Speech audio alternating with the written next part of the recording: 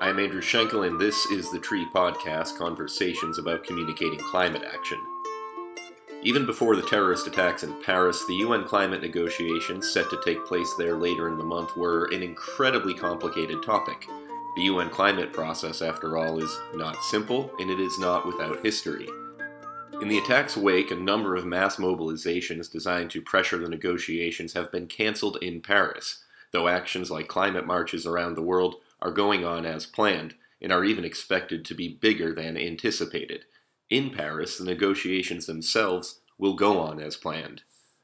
So the big question remains, what do we really need to know about COP21 in Paris? To answer that question, I got two people on the phone. My boss, Teriete, the communications director for the Global Call for Climate Action, and Keya Chatterjee, the executive director for the U.S. Climate Action Network. I started with Christian, who is on the line from Germany.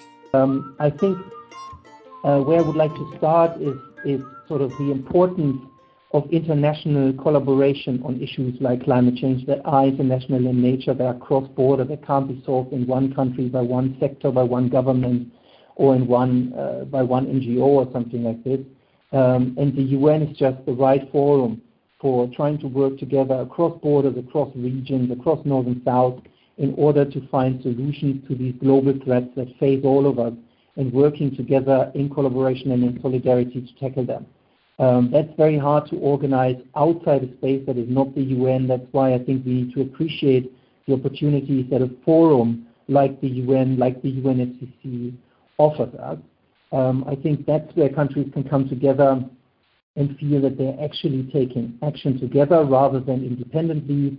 I think we have seen 10, 15, or 20 years of slow progress on climate change because countries were never so sure if other countries would come along. Progress has been slow, but in recent years it's picked up. Since last year's Lima talks, countries began submitting their national plans for curbing emissions to the UN ahead of these Paris talks. We'll get to those contributions in a moment, but let's start with how the Paris talks became the de facto deadline to tally up all these contributions. And that goes back to a rather dramatic scene during the 2011 COP17 negotiations in Durban, South Africa. There was an incredible decision made that was very, very hard to make, so hard to make that the talks actually went over time by multiple days, and the entire conference facility was being torn down because it needed to be used for something else. So they were removing the folding chairs, they were taking away the walls, they were taking everything away, but because parties or the countries hadn't quite come to an agreement, and they finally came to an agreement that they were going to move forward with an instrument and setting a deadline of 2015, and that was a really important moment. And another really important moment was a year ago, and Andrew, you mentioned really quickly the Lima COP. So that was the last conference of parties where there was a decision that countries would put forward these targets, and that was another moment that made it clear that this moment in 2015 in Paris was going to be a very important moment for climate change. And I think that when that decision was made, and they're called INDCs in jargon, but they're essentially national commitments. I think there was this enormous hope that every country in the world would come forward with their commitments, and it would be sufficient for us as a global community to be on track for meeting the globally agreed political goal of limiting warming below 2 degrees Celsius, or so making sure that global average temperatures don't go more than above 2 degrees Celsius.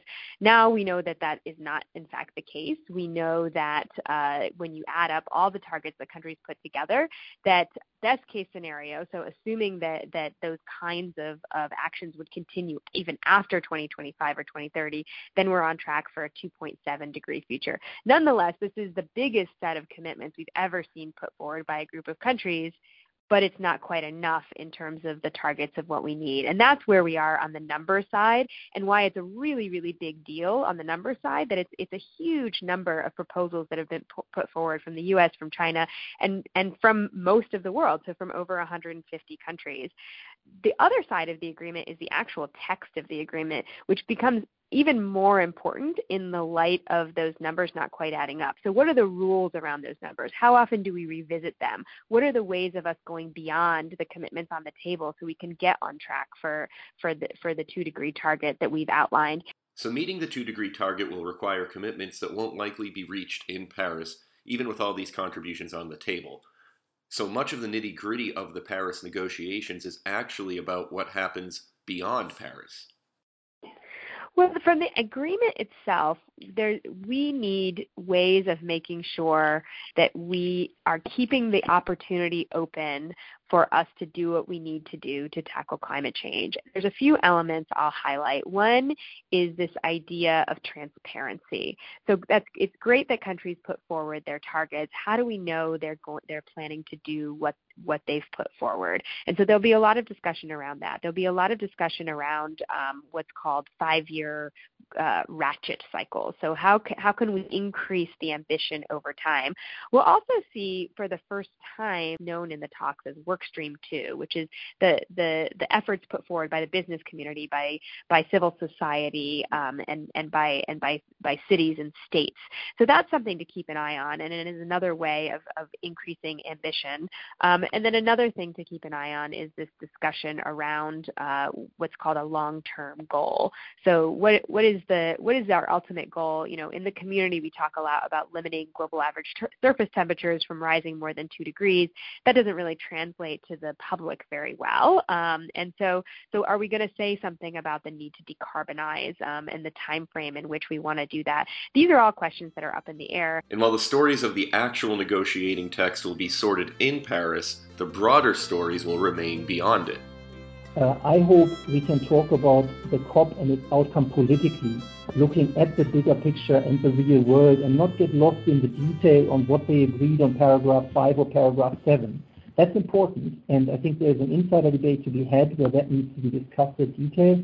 But I think for your aunts and my uncles, I think we need to tell them, ideally, if we can, if that is what happens, that Paris sent a signal where the world for once decided, in unity, that essentially we are ending this era of fossil fuels and that we are fully embracing this new dawn of renewable energy. I think we are at the brink of this anyway. We are on the road to that scenario anyway. The tipping point is either passed or is near, and Paris can be a moment where the whole world understands that. Okay, so Paris is a big, beautiful, even enchanting roadside stop on a pretty long journey. Christian talks about this narrative a lot. It's the story of the ongoing transition. So the story of the ongoing transition is essentially the story of the transformation of our economies and societies away from dirty energies to clean and renewable energies and everything that comes from that.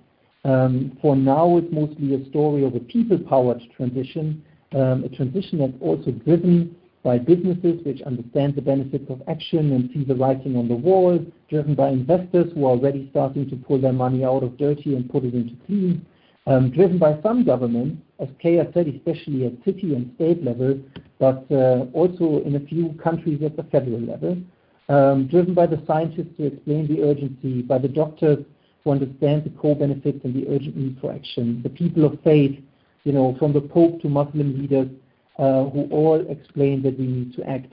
So it's a people-powered transition, which is, on the one hand, a response to the bad things that we see in this world today in terms of climate impacts, injustices, and inequality. But that is also driven by the desire of what we can get if we turn this around, the flip side of all the bad things, the positive co-benefits, the visions for a better, safer, and more stable climate future where many benefit, where prosperity is actually possible, where those who have it today can maintain it, and where those who don't have it can get it. That's sort of the story of the transition. It's a story of change where we are also dealing with a villain. The villain is essentially the one who wants to slow down or stop this transition because of vested interest. Examples for this villain would be the fossil fuel industry or those who have other vested interests in energy choices. And governments play an interesting role in our narrative on the ongoing transition. They are currently not really driving and pushing it. They are also not necessarily slowing it down proactively. Some obviously do, but not all. They are not necessarily the biggest villain essentially those people who are pushing and driving this ongoing transition are calling on governments to come on board and to help lead it to the scale and to the speed where this transition needs to be. Because it's undoubtedly here. You only need to look out there in the real world in terms of what's happening in public opinion, in the economy, on markets, in political negotiations, and you can see it's there, it's happening. But as Keya pointed out earlier, it's not quite there yet, right? We need to still speed it up and scale it up so that it brings warming down to safer levels, so that it is fairer and that we allow all communities everywhere to benefit from it and to participate in it, etc. That's where governments come in, and that's where Paris is a moment on a longer journey. So this narrative is not a Paris narrative. It's not a narrative about Paris on its own. We don't want to look at Paris in a bubble. We want to tell a story that takes us through and beyond Paris. This is the longer journey of the ongoing transition in which Paris can give us a boost. Now, the reason Paris is still seen as a potential boost rather than a bust is because of actions from countries that have traditionally sent mixed signals to these meetings, like the US and China. The US heads into the Paris talks with the Clean Power Plan in its pocket as its de facto INDC. As for China, their enhanced leadership role is seen as a potential positive plot twist on this journey of the ongoing transition. A lot of bilateral agreements happening in the run-up to talks, these Paris talks that give the talks momentum. So a hugely important set of those agreements were between the U.S. and China first, where both countries announced their actual emissions targets, and then a more recent one where China actually put $3.1 billion of climate finance on the table and talked about, the policies they were going to put in at a federal level. These are huge things that we did not have going into Copenhagen, and I think that we see now that the situation in China is very, very different. People there are really suffering from local impacts of pollution, and as a result, the government is having to take action in order to protect their own citizens due to a demand from their own citizens. So we're seeing that the old talking points that used to exist about China not wanting to play are just gone. They were never fair talking points to begin with, and now they're not even factually correct points. So again, what we see right now are these two sets of things happening. One, pretty much all the countries of the world, over 150 countries coming forward with numbers that are the biggest ever, but not quite enough. And then all the countries coming forward with a real good faith effort to come up with the text of the agreement that would allow us to get to where we need to go. And personally, I can only imagine that, as shocking and horrific and awful as it is, that the attacks on Paris will only make heads of state even doubly committed to being there themselves and showing solidarity and to putting their best foot forward to work with the French government to come up with the best agreement that we can. So that's what we're all working towards. We have our fingers crossed. We know it won't be enough, and we've got a long, long ways to go. But we're working hard to make sure we have the best possible outcome on December 12th. And that is our Tree podcast. Thanks to Christian Teriete and Keya Chatterjee, and thanks to the Stick Mob for letting us sample their tunes, this time appropriately entitled Ain't Looking Back. And please check out our COP21 messaging materials, our alerts, and our podcasts and other fun stuff at treealerts.org.